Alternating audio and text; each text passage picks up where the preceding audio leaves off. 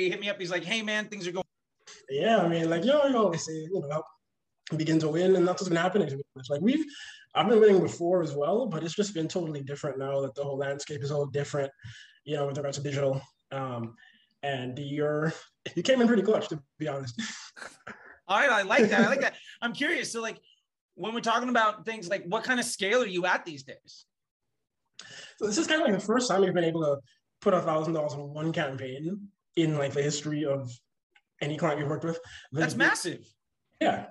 Right. And that's like almost $500,000 a year. Yeah. And I feel like lots of agencies and other people who run these campaigns also don't do that. They rather split their campaigns up and like spend $1,000 in a lot of different places.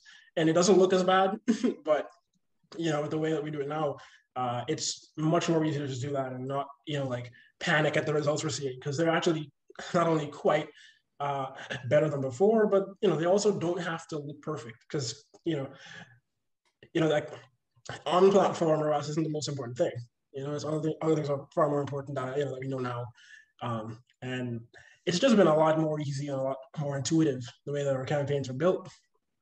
I love that. I think that's really great to hear, and I know that you've been paying attention to a lot of stuff because we've been in the DMs and stuff and chatted a couple of times. But I'm curious, like, one of the things I think is really helpful to folks is kind of understand like what it was like, what happened, and what it's like now, and like with that in mind, like what were things like before you were able to get this $1,000 a day, where now that there's like blood in the streets and it's the apocalypse and like the end of days, nobody can make Facebook work. You're doing better than you ever have.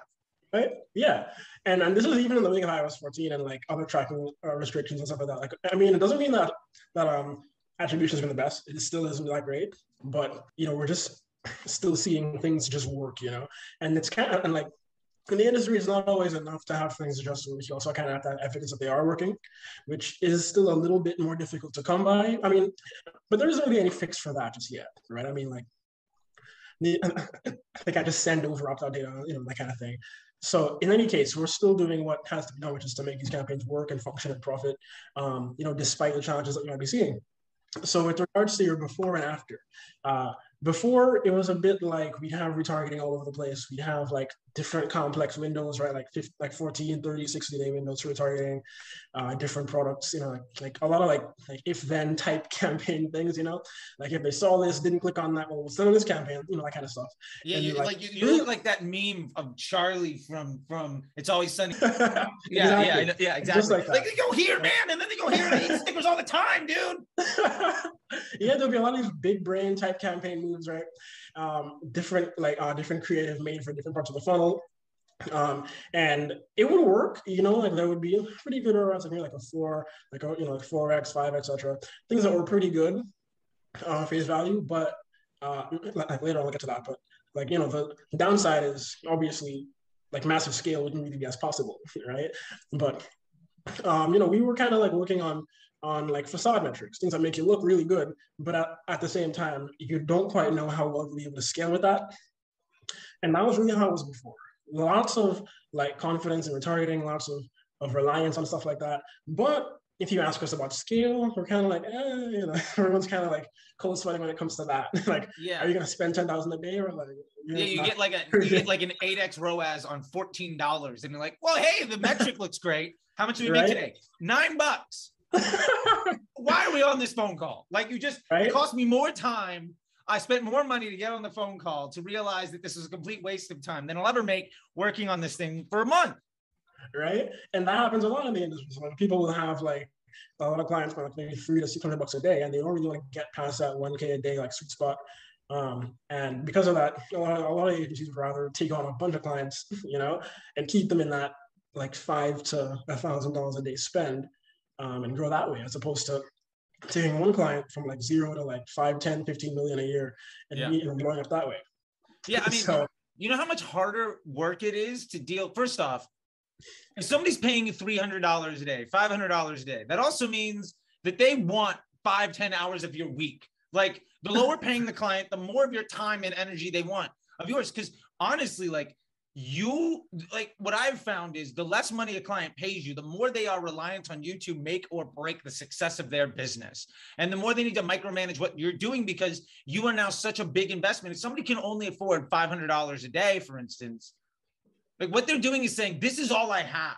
And I'm going to micromanage you like an employee. And like, if you have 5, huge mess. And like, if the success of your business is dependent on you being able to find people that can work for really cheap and get sales folks to find other people to bring you in to set up the system, it's just like, that is an unbearable thing versus why not get 2 or 3 folks that you can get to 1,000 a day in a campaign, 2,000, 3,000. Why not get a 7-figure brand to go to 8? Because 2 or 3 of those can easily be multiple 6 figures a year in contracts, and like also dozens of hours a week back in your life, hundreds of hours a year. Okay, let's do the quick math. If you could save 20 hours a week, that's over 1,000 hours a year that you don't have to spend babysitting somebody whose business model isn't good enough for them to be able to afford you. Right. And the thing is, I always say about that, like it feels as though the smaller paying clients, smaller paying people, very often, there's a lot more that they haven't figured out. Even if they have like product market fit, for example, there's a ton more they have not figured out yet. And often they fall into this pattern of, hiring someone, paying them what they can, and expecting you to, solve more than one problem. Right. Yeah. So you're doing an ad campaign at CRO and they're expecting you to figure out like 7 different things on top of that because their success kind of depends on you now. And that often is a lot more than you're being paid for, first off. And second, very often you can't quite solve all those things just like that. It takes in, like more minds might be required, more people, right?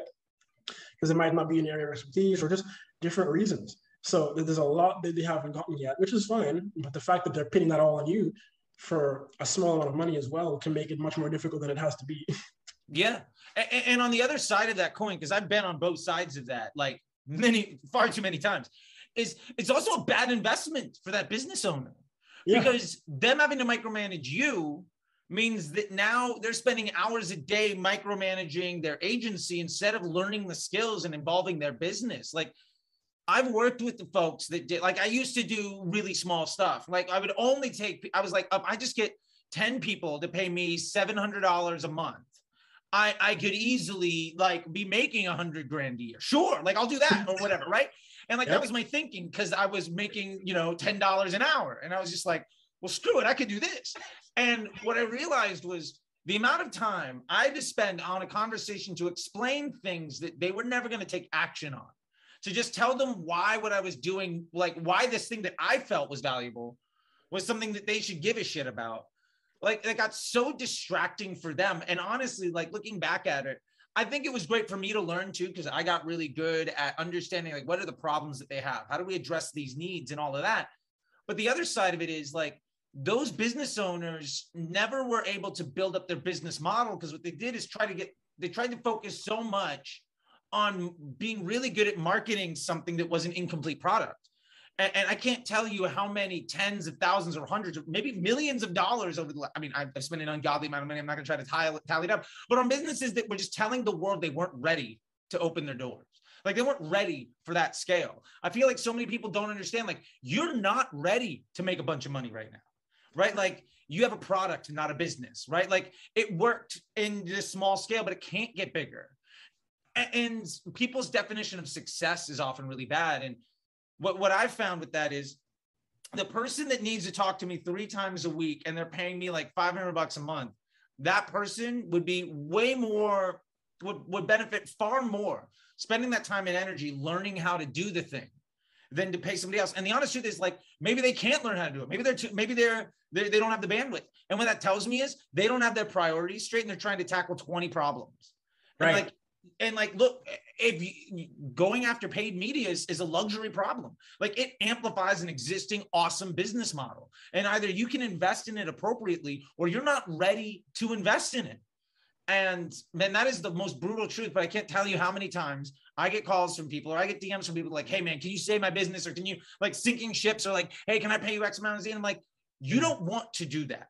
Like I literally tell them like, this is a bad idea. I will not take your money. I will not work with you. I think you need to do X, Y, and Z. And maybe what it really looks like is instead of making $4 or $5 million a year with 20 employees and working 80 hours a week, what you need to do is make $800,000 a year with 3 employees.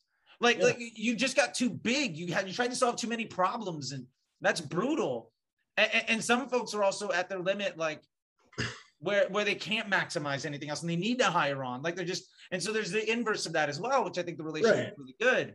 But I can't tell you how many times the healthiest thing to do in the relationship is be like, we shouldn't do this. I don't want to take your money because I think you should be working on building a business model so that you can afford to pay me way more. Yeah. Because that means that you're going to be in a place where you can take advantage of that. And I see that a lot. I guess like with myself and with some people like you, but not enough in the industry overall. Like I feel like it's pretty rare for people in the industry to resist taking someone's money if they can't help them. Like they would usually say, all right, sure, let's check it out. Pay us our retainer or whatever for a month or two. And then, they'll cancel after proving that right.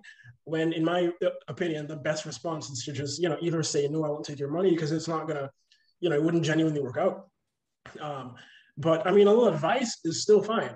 But I agree with that. You shouldn't like jump head first into it if you know or have some kind of, idea that it might not work. People tend to jump into this too much. Like there isn't that genuine care for the health of the business in the long run. And I feel like when you can find that, it's golden, really.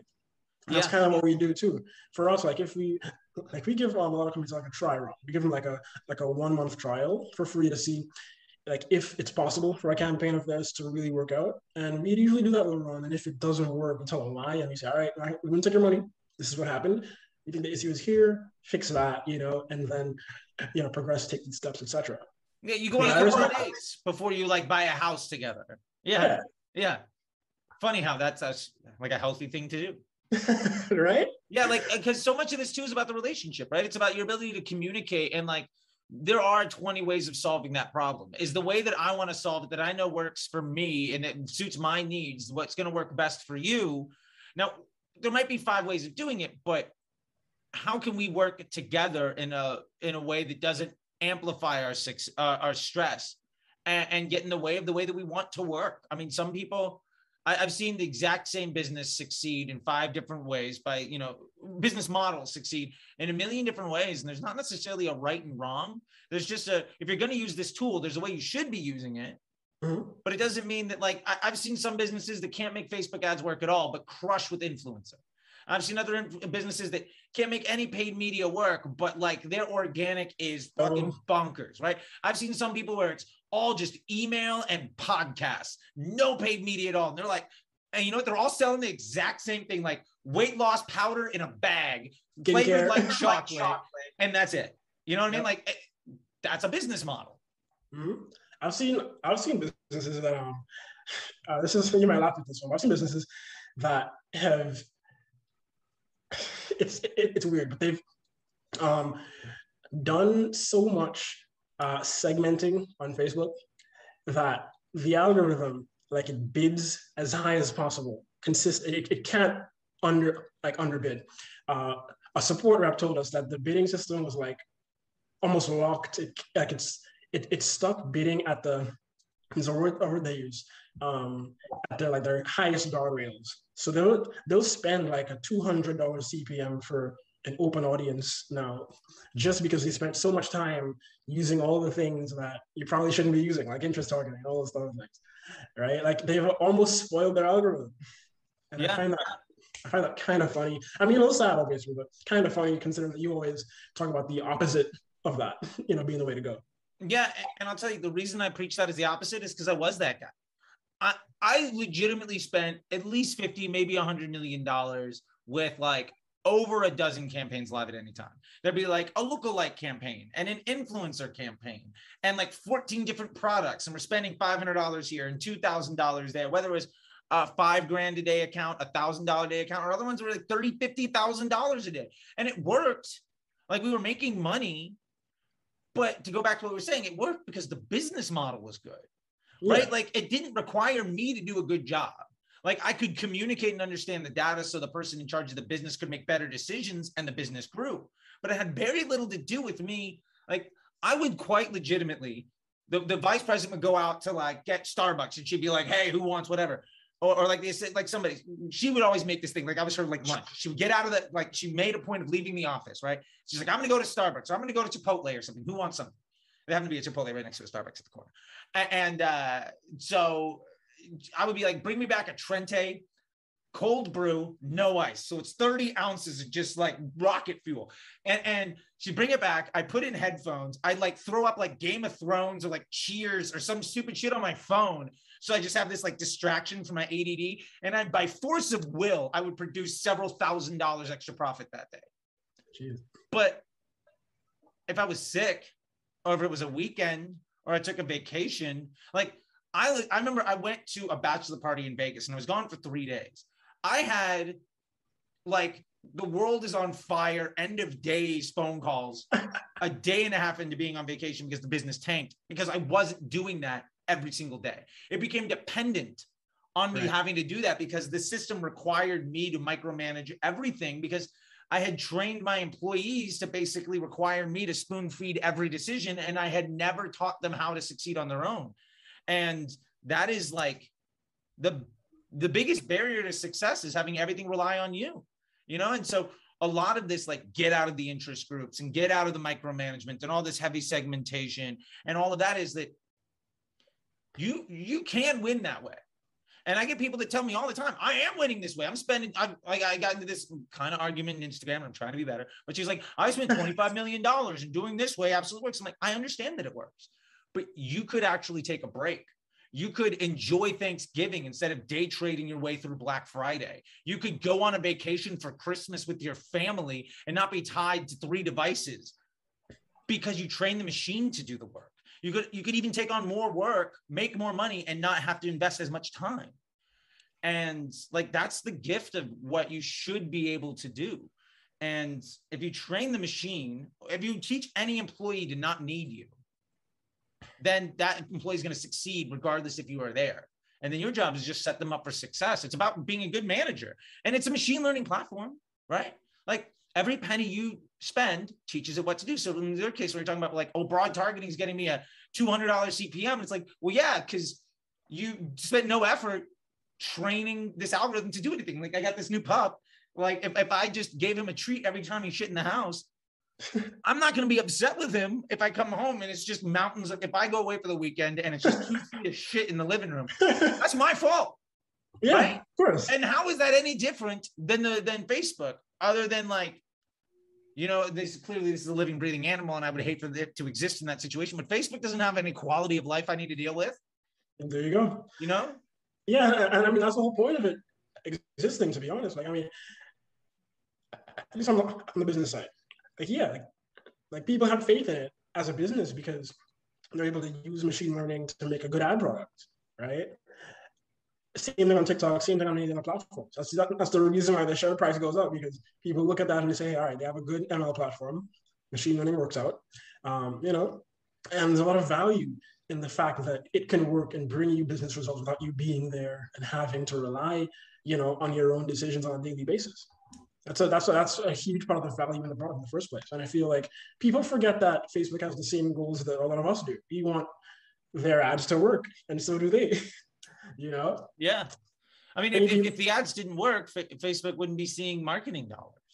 There you go. Right? Like it's inherently in their best interest to make the ads work, which is like when we get back to like how the platform functions, where it's like all you're doing is you're paying to show content to people instead of organically posting and then it earning its reach. Yeah. But like if your content is shit or if it makes people unhappy, you're gonna have to pay more money and it's gonna reach less people. And like you just have to respect for that. Yeah. There's another person on the end of that dollar.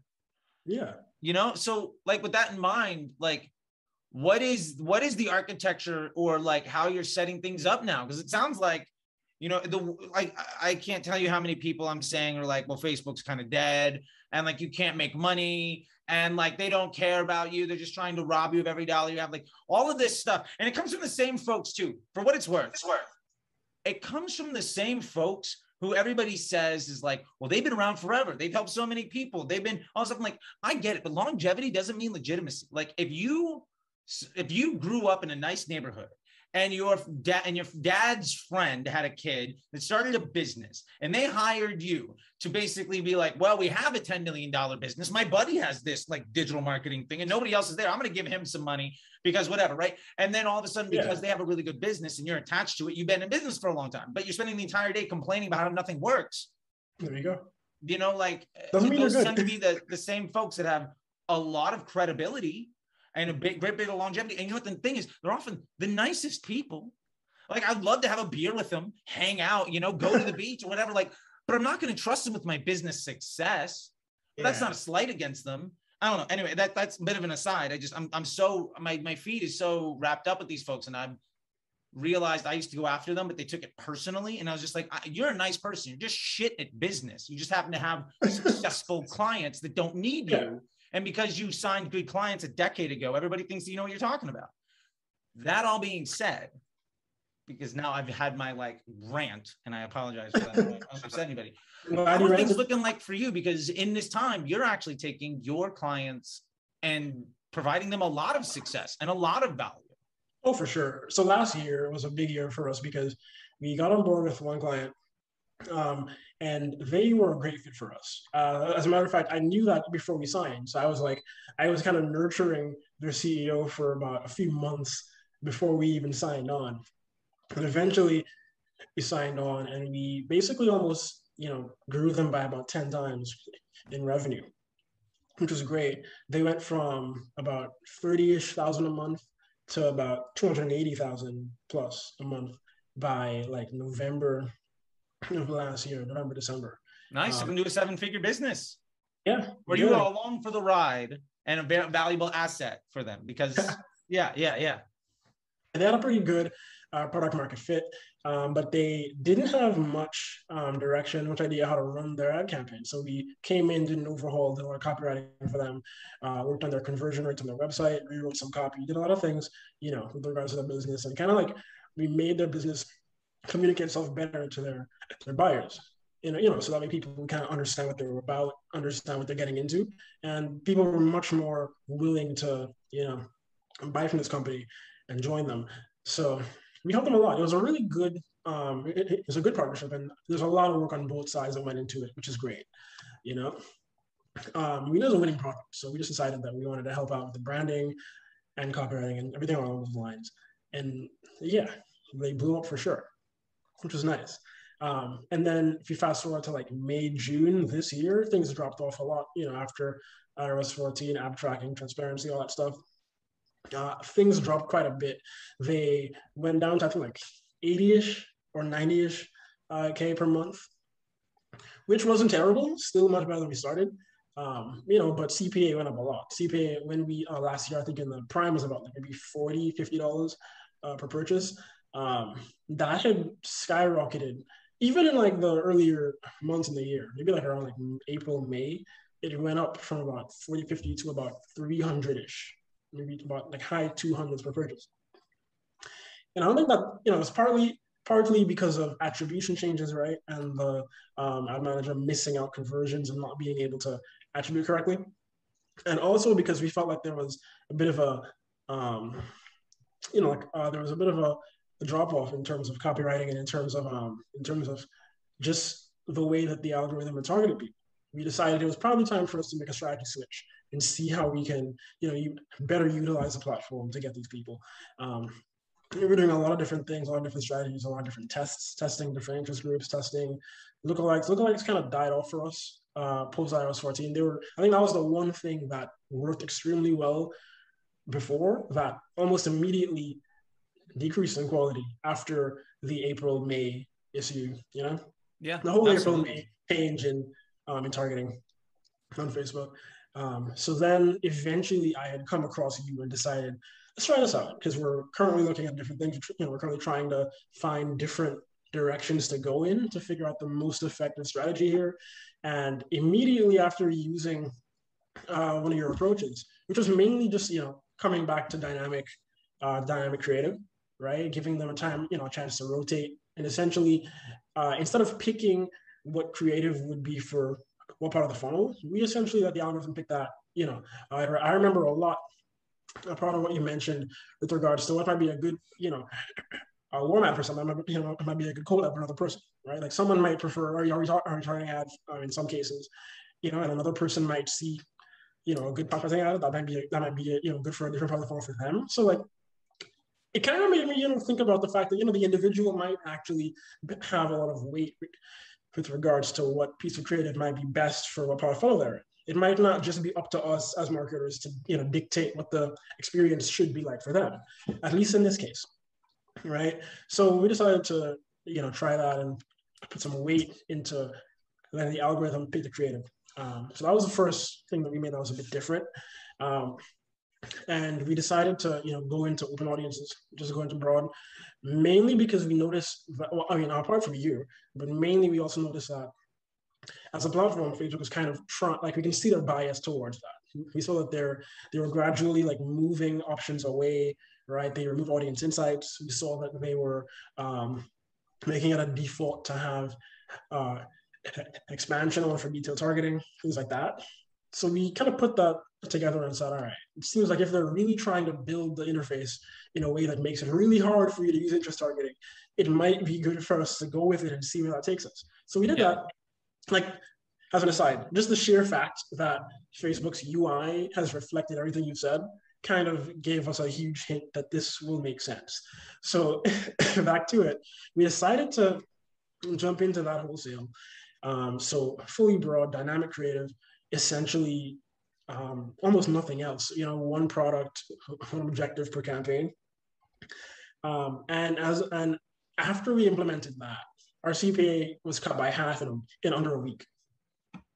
Nice. We went from about like 280-ish CPA to like 120 or so, 140. Right now we're at about 150, a solid 150, but that's okay. We don't mind that because even so, we're spending like our MER, like we're spending less of our revenue on marketing. Like we're spending a smaller slice of our revenue on marketing than we were during the height of our previous campaign performance. So essentially, I think in March, I think we'd spent around 40K on Facebook campaigns within that month.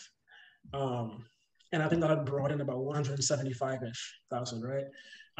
As of now, that client is spending, I think, about 20,000 and they're at about 130 or something like that. So they're spending significantly less and they're bringing in significantly more. Even if it isn't tracked, it's still a much better MER, on average. We're spending a lot less of our revenue on marketing and still bringing in quite a bit more from that one platform. Because I think they're still running ads only on Facebook as of right now.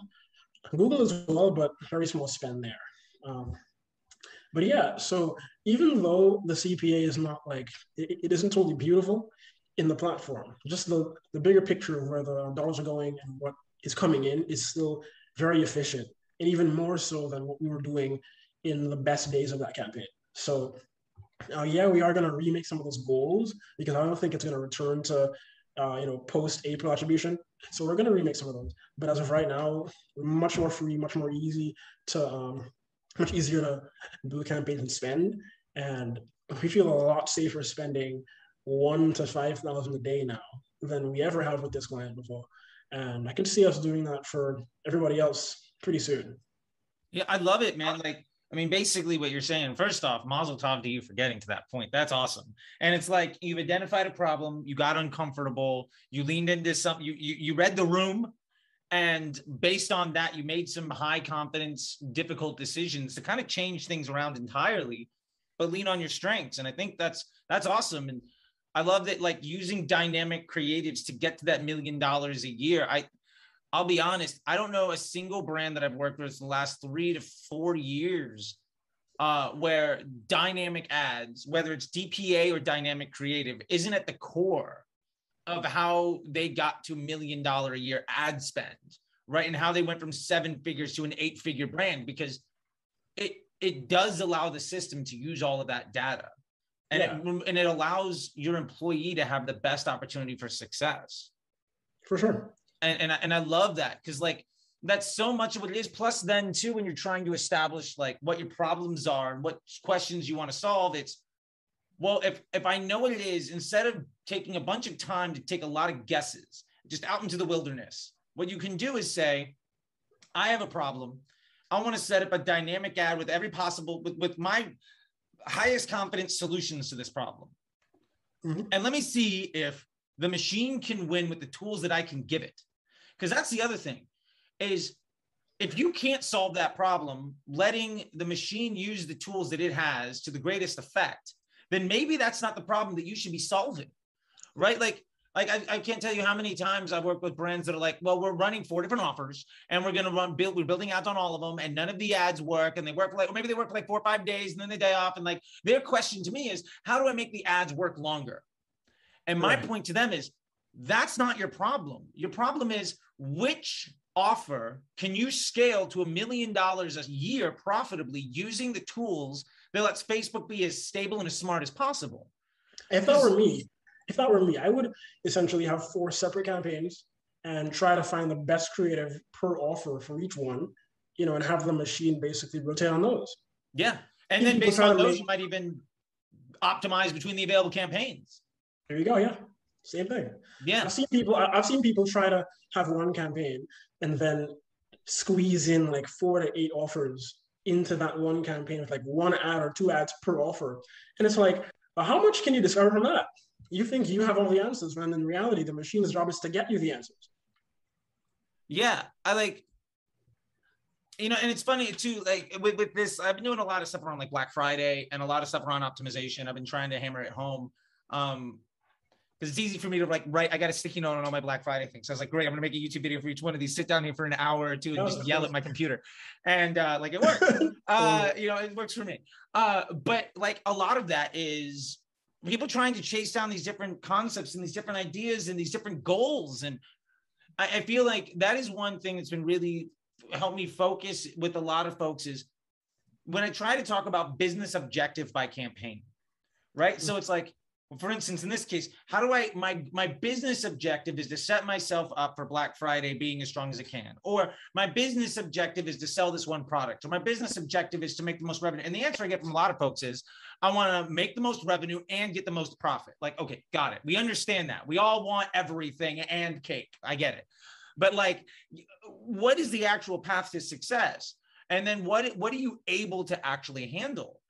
And so with that in mind, for instance, one of the things around Black Friday that I've been talking about a lot lately, especially with students and with clients, is do you want 1,000 customers at a $20 product?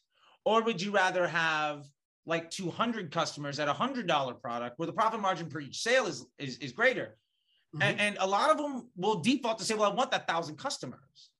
Well, that makes sense. But let me ask you 2 questions. One, can you fulfill 1,000 orders right now? Like flat out, do you have the inventory from China or wherever? Do you have the ability to make that work? Because if you don't, you might make a shit ton of money on Black Friday. And then your page score goes to like 1.5 because you can't fulfill anything. People are asking for refunds constantly. And your business, you go out of business because you can't legitimately provide a decent service. Yeah. Or would you rather develop a couple hundred really strong relationships with people who are willing to pay you more money than the retail price on your base offer, where you develop these long-term relationships where it can give great LTV? And the honest truth is, just like we were talking about agencies with clients, I'd much rather have 3 $5,000 a day clients than 30 $500 a day clients, because it's also less work. And many are the opposite of that. Many would prefer to have 3,500 a day as opposed to 3,000-5,000 a day. Yeah, you know, and I think that just comes from a... By the way, one thing I just want to mention real quick. The content I'm referring to, when we had begun working with them, they actually went out of stock in, I think, the 2nd month, and they couldn't fulfill any orders for about 2 weeks or so. I love that. I had to throw that in there. I love that. Like, I legitimately love it when the advertiser's problem is, we ran out of product. It's like, you did so well that this business that hired you to basically help them make money literally can't sell anything. Like, their store is empty. Like, well done to you for giving them that problem, because that's great. They had to do a pre-order thing for 2 weeks, and it was crazy. Some people were angry. Most of them were understanding and all that, but it was chaotic. I love it. Thank you. I appreciate that. that is well done and good to you for that. Like, those are the best problems. And like, I remember I had a business that I worked with that had stuff in different flavors, right?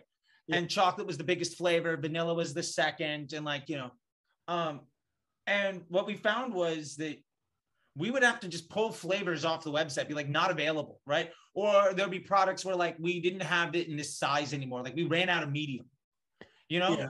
And like, I've also been a musician on tour where like, we didn't get that many double XL shirts. We ordered 15 when we left Florida. Like I used to be a touring musician out of Orlando. We go up and down the East Coast. And like, by the time we left South Carolina, I ran out of all double XLs. God. There's nothing I can do. Hey, great. I'm glad you like the show. I'm glad you want to give me money.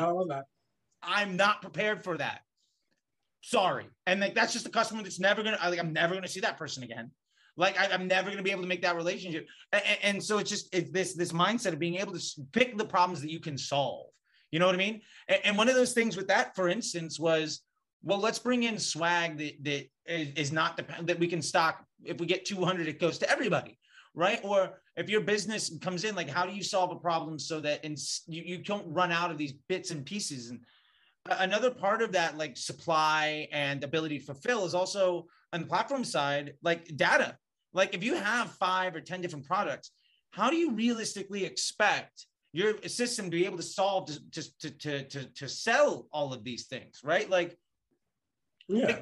And even with that, like, instead of, I see so many people that are like trying to advertise on 20 platforms. It's like, I appreciate that you want to do that, but how good are you going to, why is your Facebook campaign suffering because you're not able to make Facebook work, or because you're also devoting time to Pinterest, TikTok, email, influencer, radio, everything else where none of them are actually proven, but you're losing everywhere. And then you're complaining that like, you're not able to keep up with the Joneses on out of context screenshots of people that are 2 years ahead of you. Like, there's no way you can, like, that's just an unhealthy way of doing things. And I love that we were talking about before about like market fit and does this business work? Like, maybe what you need to do is just get really good at like your email game and your product and customer service. Like email and customer service can get you to the point where you could throw $1,000 a day at Facebook and not make any dollar, and you're going to be okay. And if you're at that place, you're going to get to $1 million a year on Facebook really fast. For sure. Because you don't need it to work. And if you don't need something, it tends to be much healthier. Like, you know, my wife doesn't need me. Flat out. She's a business owner. That is great. You know what I mean? Like, she's a business owner. She can pay her own bills. She's like emotionally secure. Like, I am almost a burden in some ways. And a lot of this scenario, like we correspond, but like, she doesn't need me. And as a result, like, we're very healthy together, right? And I feel like a lot of the things, if you don't need it, if you won't live and die by the success of that thing, your chance for success is much higher. And, you know, with all of this stuff we've been talking about, I feel like that goes so much into like, let's just pick and choose the problems that we can solve. Let's pick and choose the situations where we're going to win or we're going to lose, but we're going to know. We're going to know right away. And we can make very high confidence, binary decisions that do not require too much emotional investment or thought or things like that. And then rely on your team members to do their job. And I'm a big believer in you hire the right people and you trust them to do their work, right? Like I'm a band, you know, I play music. I had an audition with the drummer yesterday. And like, she's like, well, I didn't really learn like all the parts, like the way they were on the record. And I'm like, great. I asked you to be in the band because I want you to do your thing. You're not like a facsimile of 20 other people, right? And if you're going to ask Facebook to be your marketing arm or a part of the picture, you should be able to like feed Facebook to do it the way that it wants.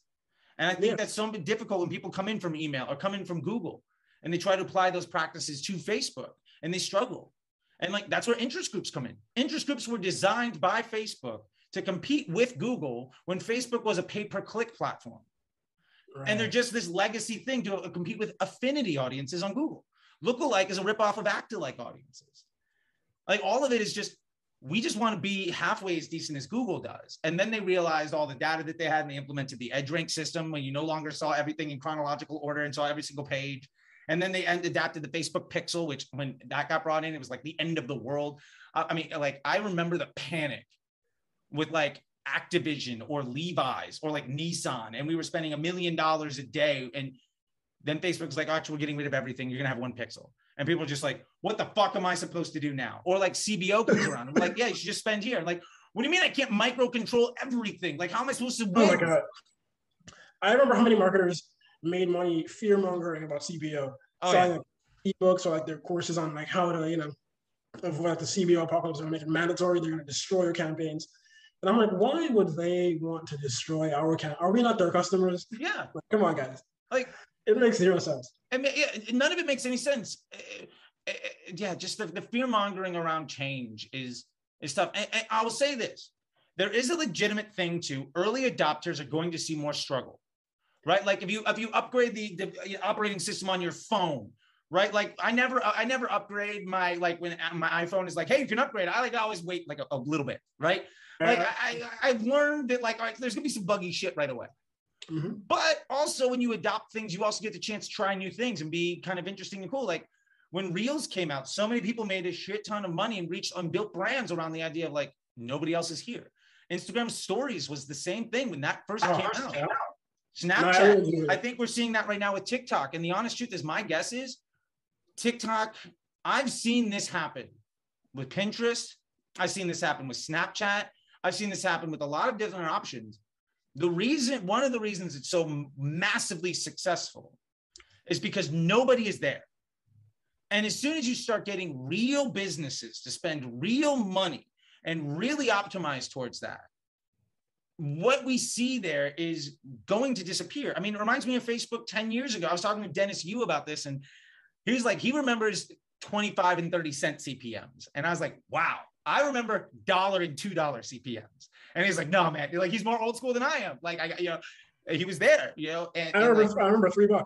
Yeah. $5, baby. And what are we seeing on Snapchat was like $1, $2. But then eventually, like the problem is the smartest advertisers in the world and the smartest developers of the machine learning are working for the biggest players.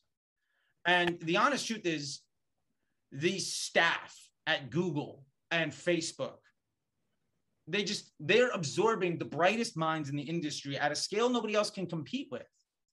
And their ad product is already so mature that they're making really good decisions with super high volume of data. Yeah. Maybe TikTok is the exception to the rule. And in 3 to 5 years, you can legitimately spend $1,000 a day and project to the outcome. Yeah.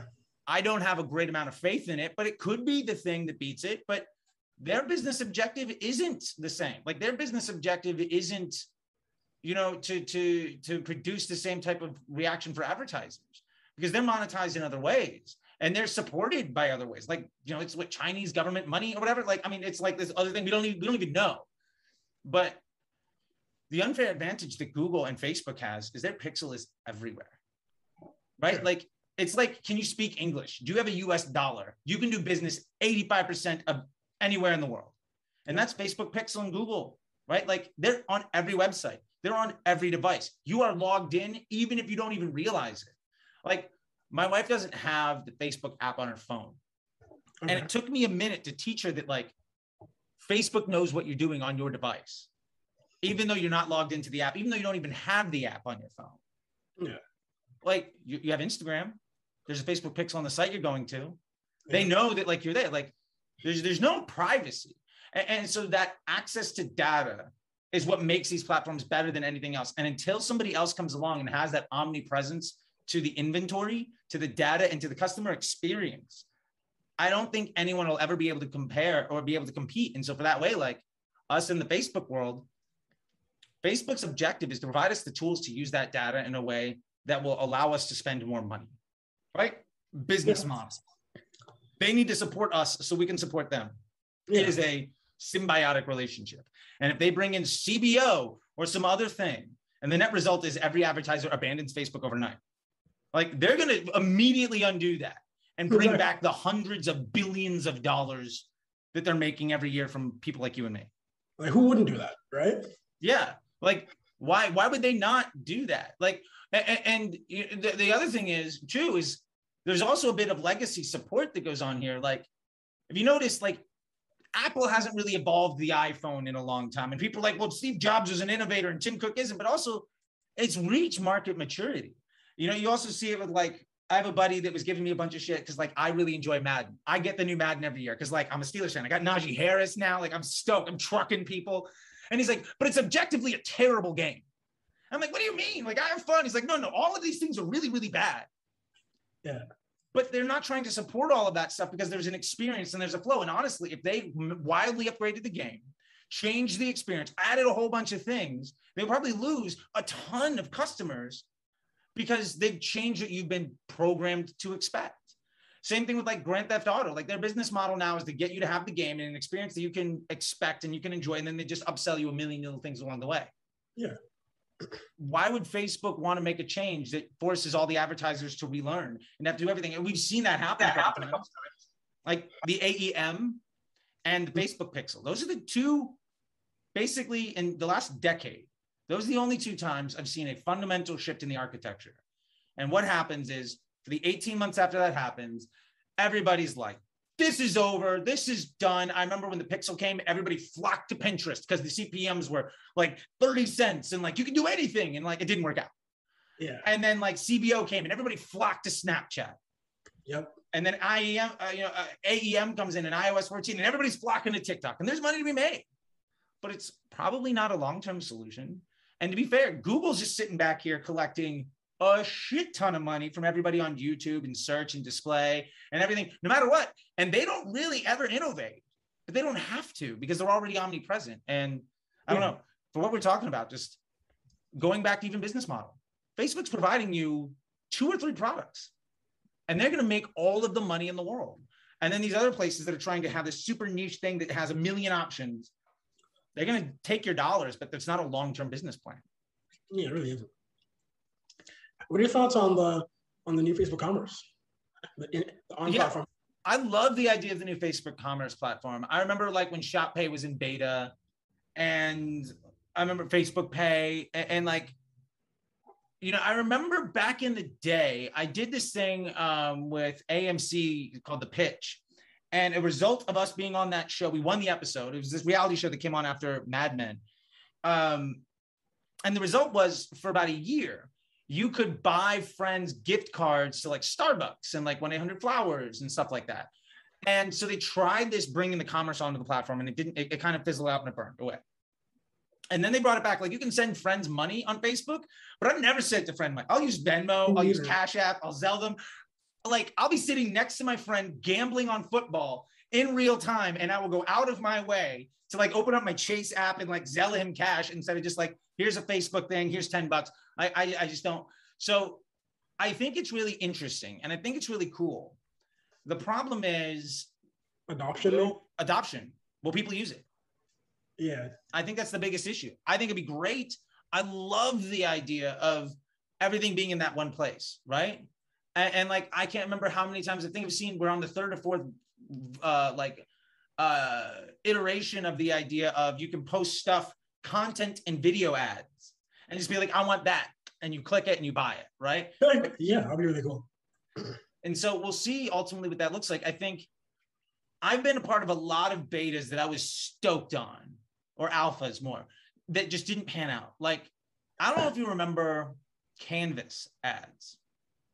I think, yeah. But you can make like micro sites. Yeah. And it was awesome.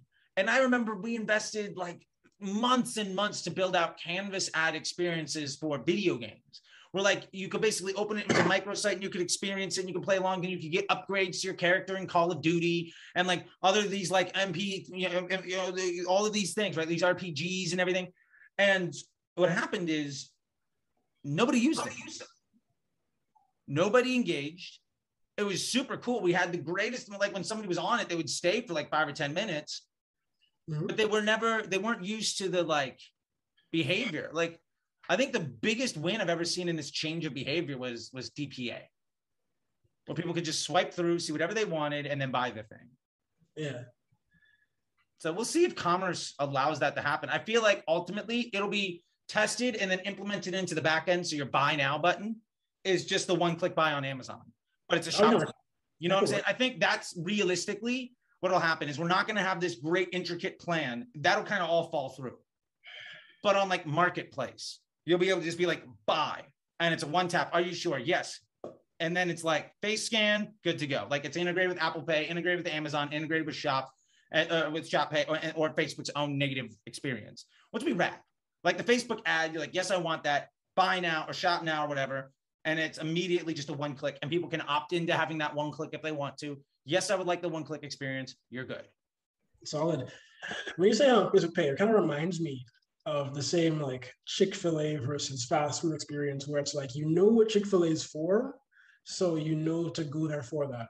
Similarly, you know what Venmo's for, you know? So you wouldn't really think about Facebook Pay as much because it's just more natural to use Venmo because you know exactly what it's there for, you know? Yeah.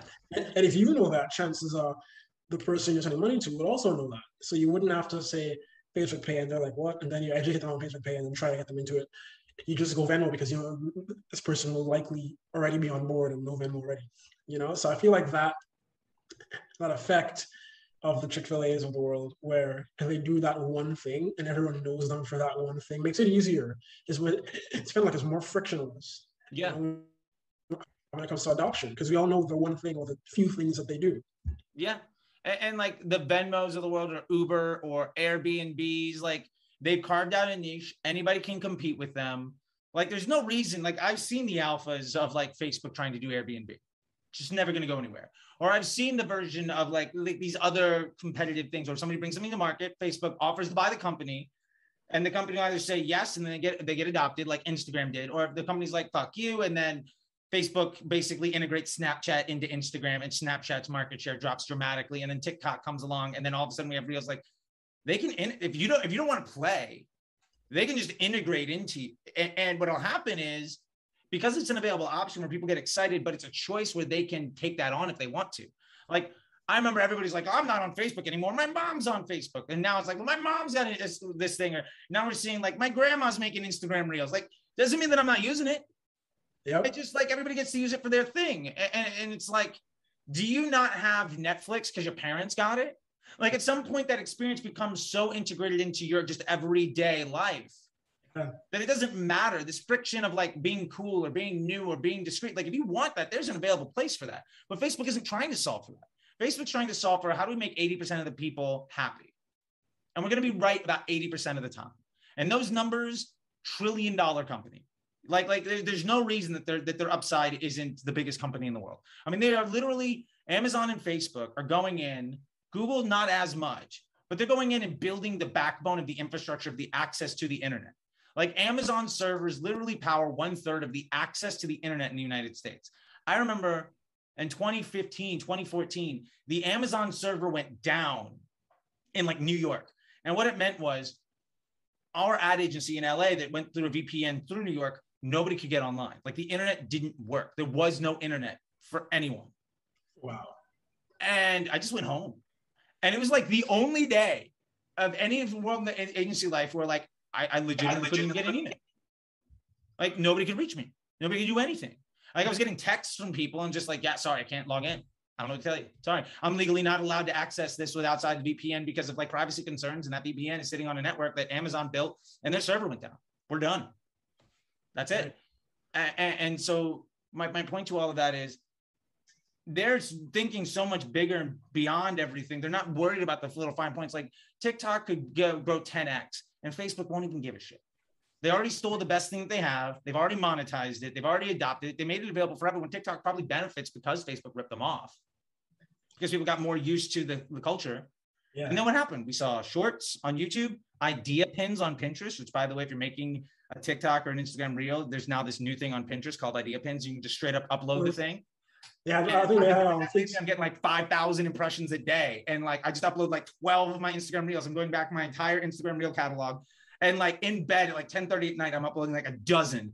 And just, it's going to take me a month to get through everything. But as a result, like more SEO. And maybe I'll get a customer. Who knows? Yeah. I think Twitter had fleets for a while. And oh, yeah. Yeah, but they had that for a little while. And yeah, you're right. Like everything, they all use the same features very often. And I think they benefit too. Like you said, TikTok benefits from Reels and vice versa. Yeah, it's true. Yeah, sure. Clubhouse got adopted into Twitter Spaces, and all of these things, right? And then like Zoom, and then like there's the premium versions of YouTube access. There's like the Patreon model got adopted by Twitter for like Twitter Premium, and we'll see what happens there. And there's the whole thing with like OnlyFans, like taking pornography off, and so everybody was doomed. And it's like at some point you should just build your own website and take and sort of Stripe account or PayPal and just not be reliant on these platforms, but. People may or may not, and that's a complete aside. But I think ultimately, what we've talking about here is more and more proof that Facebook's not going to go anywhere. They're not going to fail. They're not MySpace. They're Google. They're cable television. Or maybe Google is cable television and Facebook is Netflix. Yeah. It's going to be there forever. Like, are we legitimately going to see 150 million people in the United States just abandon Facebook? No. Or something else? And like, as long as there's going to be social media, Facebook is big enough to adopt anything that, and they're either going to buy the competitor or they're going to adopt it and they're going to monetize it. So with that in mind, get good at Facebook ads, and you'll have a job basically forever. And Facebook is going to do the best that they can to make that accessible. Because the absolute worst case scenario, say Facebook ads become as expensive as television. Ooh, scary. It's scary. But in the days of television, thousands and thousands of people had full-time jobs making six figures, or like an entire infrastructure and industry existed around that. And the great thing is Facebook, I don't think they'll ever take away like the boost button. I don't think they'll require you to spend $10,000 to have a conversation. No, like if you have a good business model and all you need is really good creative to get somebody to go to your website, and then your website does all the heavy lifting, you can be in business, you know, and however, whatever the internet looks like 10 years from now, I'm sure like that'll still be an option. So I don't know, like, I think we've gone around a whole lot of things, but I love the idea of trusting this machine to do its job. And if you're good at it, your objective is to make it, empower it to do its job as good as possible. Stay out of the way of it, give it the best tools for success, and then work on your business plan and with your partners so that your model allows you to have greater and greater levels of inefficiency, because we're still, the attention is still underpriced. Like the fact is anybody can go into Facebook and make money today. And until that becomes way more of a coin flip, or what the odds are against you, I would still say it's underpriced. Like, you know, you have better odds of making money on Facebook than you do going to Vegas at scale, you know? Far. And until that happens, until that flips, the attention is underpriced. And when that does flip, Facebook will turn that switch. Like their CPM model is completely arbitrary, you know? So like, there's no reason that they can be like, you know what? We're just going to discount CPMs by 20%. We're going to make everybody's experience worse. Right? They can do that. And so it's just, there's all these market forces. I don't know, but there's a lot of stuff at play. But I know we've also been talking way longer than I thought that like maybe you signed up for. So I apologize. It's okay. I heard we both enjoy it. Yeah, I enjoy it too. I never get to like, one of the things about media buying is that it's a really like kind of lonely world. Yeah. And one of the things I'm really trying to do is build community around this, because there's a business model of lack of access to information. People have this paywall to eventually see something that's a solution to some fear mongering. And if you're just a decent person, it happens to also be better than those people. And you can communicate with other folks that don't give a shit about what the crazy person on the street corner says. There's an entire world out there for all of us to experience and be happy with. If you got something to like, not saying that you're here to promote something, this isn't some like great PR stuff. You're just like, hey man, let's chat. But like, if I can help you in that way, like, let me know, like what, for sure. Other people. I would say easiest way will be on Twitter, twitter.com/EANorv, EANORV. That's my like handle for everywhere. And the agency is just coronationproject.com. So it's pretty easy to find, but Twitter should be one of your most easiest places to find me. Love it, man. Well, hey, thank you so much, dude. I want to chat with you some more after this as well, just because this was a great get to know you, but I'm interested in some more of the deep stuff, and maybe we'll find a way to just slide into the DMs. That sounds, I'm just going to leave it there. I'm going to leave it there. We're good. I'm going to go walk this baby puppy. Anytime. Thank you so much, man. I really appreciate it. I'll talk to you later, man. For sure. Talk to you soon.